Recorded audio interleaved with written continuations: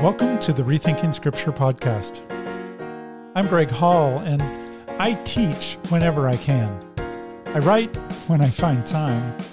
And today I'm excited to share with you something that might cause you to rethink what you thought you already knew about the Bible. For more about this podcast and other rethinking projects, you can visit rethinkingscripture.com.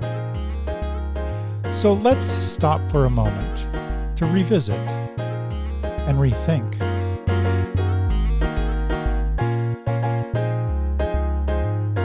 Welcome to episode 1, an introduction to the podcast. I thought I'd start just by answering the question, why another podcast? And why specifically a podcast about rethinking biblical topics in Scripture? It goes back to my master's program. It was a few years ago, and it was a small local school here in Salem, Oregon, where I live. And the president of the university, the seminary, had invited a well-known theologian in. And I don't remember the topic that he was speaking about that night. I've actually gone back in my notes and I couldn't find my notes, so that's a little embarrassing. But I do remember one specific thing, and I've remembered it every day since. Whatever the topic was, there was 4 or 5 major views on that topic that had been discussed within evangelicalism. And the discussion for that evening was to cover the 4 or 5 different views. And this particular theologian, at the beginning, he said, you need to understand that at one point in my career, I've held to each of these points. And I thought, wow. But that wasn't the end. He said, I've not only held to each one of these points, but I've held to each one of these points at different times dogmatically. And I thought, oh, that's really interesting. It's not that he was halfway convinced, but he was all in on every single point at some point or another in his career, which is really hard to think about if you think about salvation or sin or some of the topics within evangelicalism that are hot topics and how they have very divisive ideas on both sides or in the middle and everywhere in between. And for somebody of his stature to come out and just say at the beginning of the evening, you know what, you need to hold loosely to what it is you believe right now. This is essentially what he was saying, because odds are you are going to rethink those thoughts that you're currently having and maybe even come to different conclusions at some point in the future. So I took that to heart. One of the things that I try and do when I am researching or learning something new, especially when it comes to Scripture, I try and learn as much as I can about the people that are saying things different than what I believe. I try and lean into that, as awkward and as uncomfortable as that is sometimes. I try not to be an early adopter on things. I do that with technology too. I wait for something to prove itself in the marketplace before I jump in usually. But I do that with my theology as well. I tend not to be an early adopter. I tend to wait for peer review to happen and for other people to start talking about it so I can listen, so then I can decide on my own. And I think that's a good thing. And that's what I'd like to accomplish in this podcast. I'd like to do that for you, the audience. I'd like you to bring to you different things that people are talking about regarding Scripture that might cause you to rethink what you thought you already knew. So, the information age is turning up so much more material than we could ever imagine, especially about the ancient Near Eastern cultures. So some of this new information has birthed a whole new generation of people who are rethinking Scripture. And so we're going to reflect on some of those things, some of the ideas that I've come up with as I have studied Scripture over the past. As I mentioned, I've got a master's in theology. I've got a doctorate in biblical preaching and teaching. And so I've spent some time in the Word. I've spent some time, not just for myself, but also unearthing what other people have unearthed. I've redug things that have been dug up. And trying to piece those things together is kind of something I love to do. And I wanted to bring that to a podcast. So this is episode 1. That's what it is. I recently got a book. There's a newer book out at the time I'm recording this by Adam Grant. It's called Think Again. And he has a couple things in his introduction that I just thought fit for his book, obviously, but they also fit for this avenue or this atmosphere that we're talking about for Scripture as well. He says, and I quote, "Intelligence is traditionally viewed as the ability to think and learn.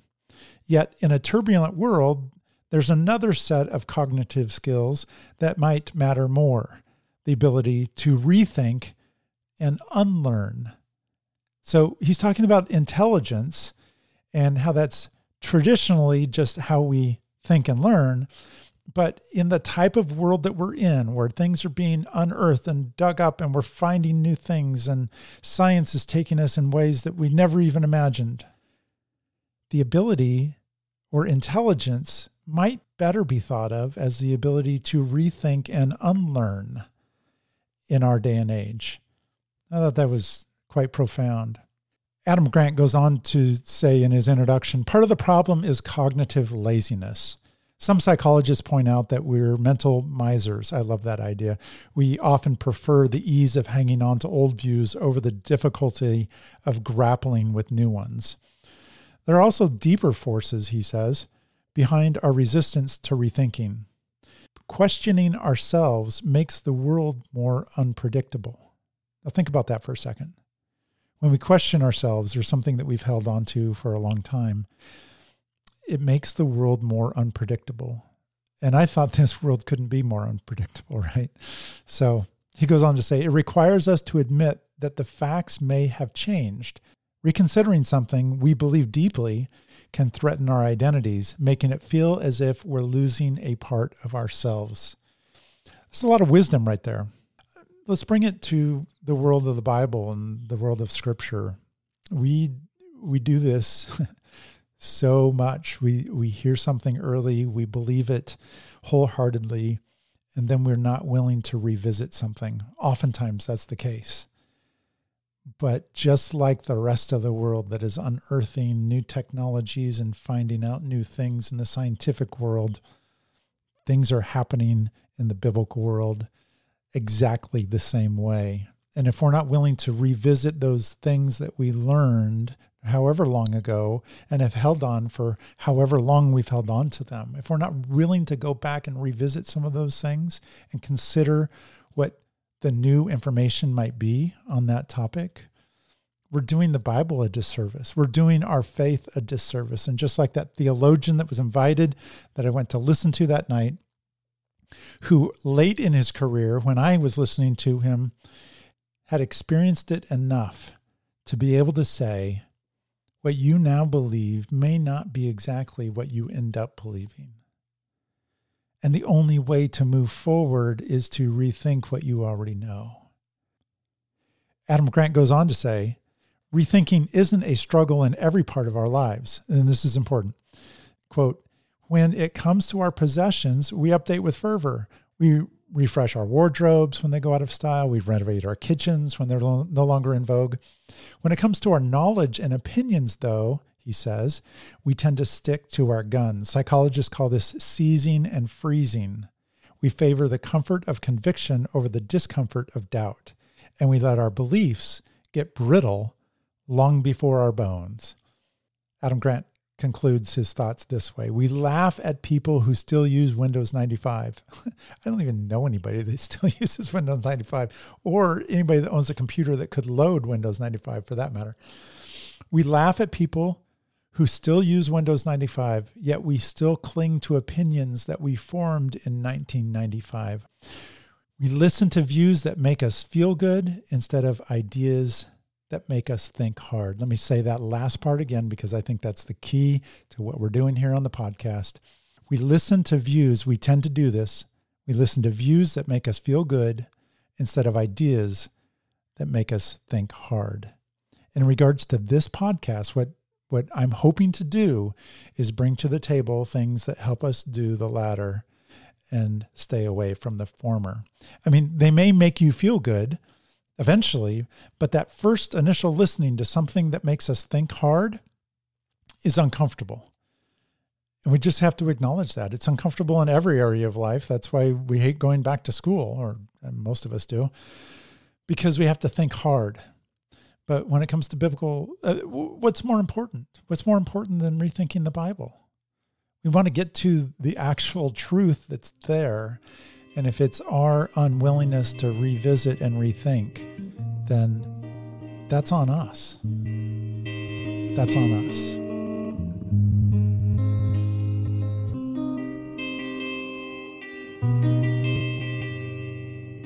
There's a lot of authors out there that bring new ideas and ways to rethink Scripture and concepts to the discussion.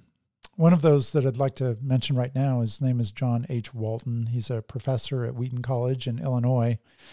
And he has something that he writes in most of his works just to lay kind of a groundwork for how he approaches Scripture. And I think it's worthy of mentioning now. He said, the Old Testament does communicate to us, and it was written for us and for all of humankind, but it was not written to us. It was written to Israel, he says. It's God's revelation of himself to Israel first, and secondarily through Israel to everyone else. Now, you might say, well, that's a weird distinction. But if you think about it, how often have you heard someone say, oh, the Bible says this, and it was written directly to you. And so you need to understand what that says within your culture and your cultural understanding of things and the language that it's using, its verbs and its nouns in the English language that was written to you. Well, the problem with that is the Bible wasn't written in English language originally. It was translated into English. It was originally written in other languages to other people groups in other cultures at other times. So the Bible was written for us, John Walton says, but not to us. It's like we're reading someone else's mail. I don't know if you've had the opportunity to read someone else's mail lately, and if you have, stop that. I think it's illegal in most states, and please don't let me know the circumstances. I'm a mandatory reporter, and I think that might apply somehow. But it's like we're reading someone else's mail. This example actually hits home in a unique way for me because last September, my sister passed away unexpectedly. She was my only sibling. And I've spent the better part of the winter and this spring and summer going through and keeping stuff that might be sentimental and throwing away a lot of stuff. My sister kept she was a teacher for 30 years. My sister kept almost every note that she ever received from students. And those of you that are teachers out there know, especially first grade teachers, your students write lots of notes. And as I'm sitting down, and my wife and I are sitting down going through all of this stuff, trying to decide, do I keep this, do I not? The biggest thing that we're asking ourselves is, what's the relevance to us? Do I even know when I pick up this note from 28 years ago, do I know anything about this child? Does it say anything specific or particular that would cause me to save it? And I got to tell you, when I read someone else's mail, like my sister's from 28 years ago or even 5 years ago, there's so much of it that I don't even understand. Why is that? Even though I knew her, I didn't know the context of most of the communication that she received. And so it's a similar process we go through when we read the Bible. That Bible message was written in a context that we need to more fully understand before we can understand what it was communicating in that original context. And without that, how are we going to decide? Well, we're going to come up with maybe something that makes sense to us in our day and age. But they weren't thinking about us in our day and age. God knew it would survive to us, but we have the awesome ability to bring new ideas and new thoughts to Scripture that were never intended. And it happens all the time. And that's one of the reasons why we need to rethink what it is that we know about Scripture, because oftentimes what we've done is we've brought our own concepts. Maybe this is what we were taught. Maybe somebody else brought their own and they spoke to us. And what we think the Bible says may not be at all what the Bible means on those points.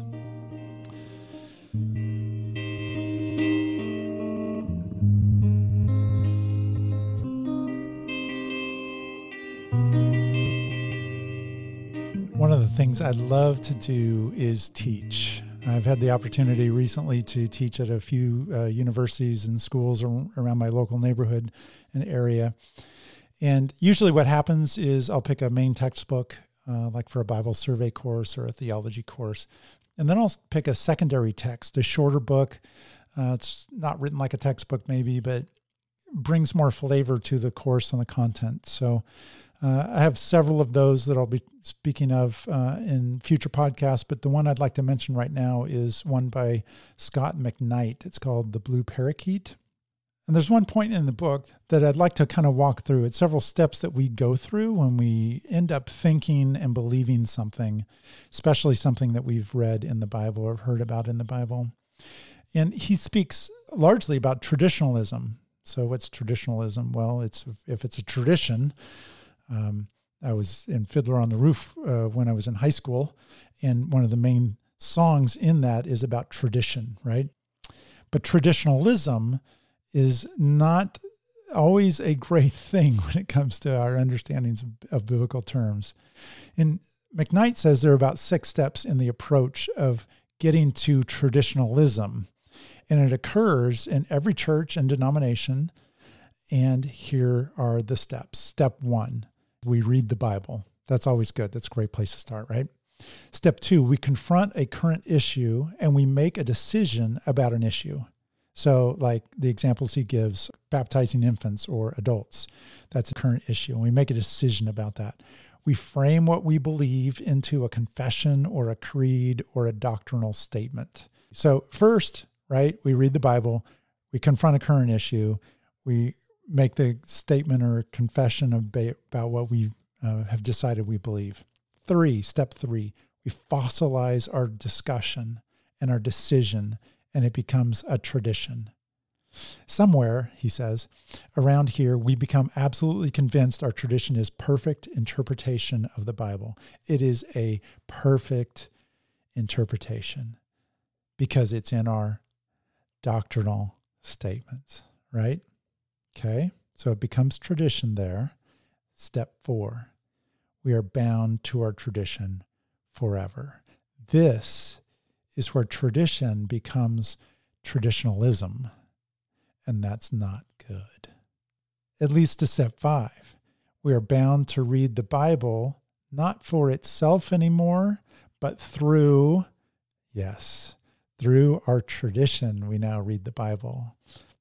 And he says, somewhere around here, we become convinced that God's Spirit led us to our tradition and that it is nothing less than accurate and God prompted, and don't question it. Does that sound familiar? Maybe you've heard someone else say something like that. But my guess is there's something that you believe that if I pressed you on it, you would say, yeah, I've got the inside line on that. And that's really just a hard thing to say because that's born out of traditionalism, which is born out of tradition, which is born out of creeds and doctrinal statements. And the question is, how do we just get back to the Bible and let the Bible speak to us? Still consider our traditions, sure. They're there for a reason. They've lasted for a reason, right? The question is, sometimes we don't question what the reason is, why they've lasted. And sometimes those are good reasons, and sometimes they're awful reasons, and they need to be rethought. So, step 6, McKnight says, those who question our tradition are suspect, or worse yet, they're kicked out of our church. Well, we don't kick people out of churches very much anymore. People used to actually be kicked out of churches. And why were they kicked out of churches? Because they didn't agree with the denominational distinctives. So, somewhere around here, McKnight says, we become ineffective in our world and become increasingly cantankerous about how the youth are wandering away from the faith. I love McKnight. He puts it so bluntly. And, I spent 7 years as a youth pastor, okay? So I beat the average because I think the average is like 18 months. And I cannot tell you how many times, and you've heard it, you've probably thought it, you may have even said it. Man, the youth, this next generation, they're just not whatever. when it comes to their faith or the Bible. And I can tell you this, the next generation's never going to look like the previous generation. It just never is. And let's hope that the next generation doesn't look like the last generation. There's so much information coming forward. There's so many new things, biblically speaking, about what we now understand the Bible to mean that we didn't understand just a generation ago. So please, next generation, you can't look like the previous generation. That would be horrible if you just bought into the traditionalism that got us to where we're at. But at the same time, we can't just turn our backs on everything. So, where's that line? McKnight says, the Bible itself points us away from traditionalism. The biblical authors and the early fathers didn't fossilize traditions. In other words, each one went back to the Bible, to God's words, so they could come forward into their own day in their own ways. It explains a variety of expressions from Genesis to Revelation, and it alone explains how Paul and Peter could preach and hardly quote the word of Jesus. It wasn't because they didn't know the words of Jesus. It was because they knew them so well they could renew Jesus' message in their day and in their own ways as God's Spirit prompted them to do so. McKnight finishes this way. I believe it's important to live with the great tradition and to interpret the Bible alongside that great tradition, but I also believe it has become nearly impossible for fossilization and traditionalism not to creep in. And he's just wondering, is there a third way? Is there a way that can both return to the Bible to retrieve everything the Bible says, but also respect the great tradition? And he does. He believes there is, and it's the way of ongoing and consistent renewal that returns and retrieves and renews by reading the Bible with the great tradition alongside. And so that's what I want this podcast to end up being. It's that process of questioning what it is we believe, how it is we got to what we believe, and then what else is out there that might influence my ideas about that. Let this podcast be that for you. Let it be a conversation. I'll bring people to the table. I'll interview people. I'll bring their text to the table. I'll go into Scripture itself and walk through Scripture with you. And let's let Scripture just speak to us directly. That's what it's supposed to do. Let's hold our tradition right beside and consider what the tradition has to say about it, but let's let the Bible speak first and foremost out of its original culture as best we can.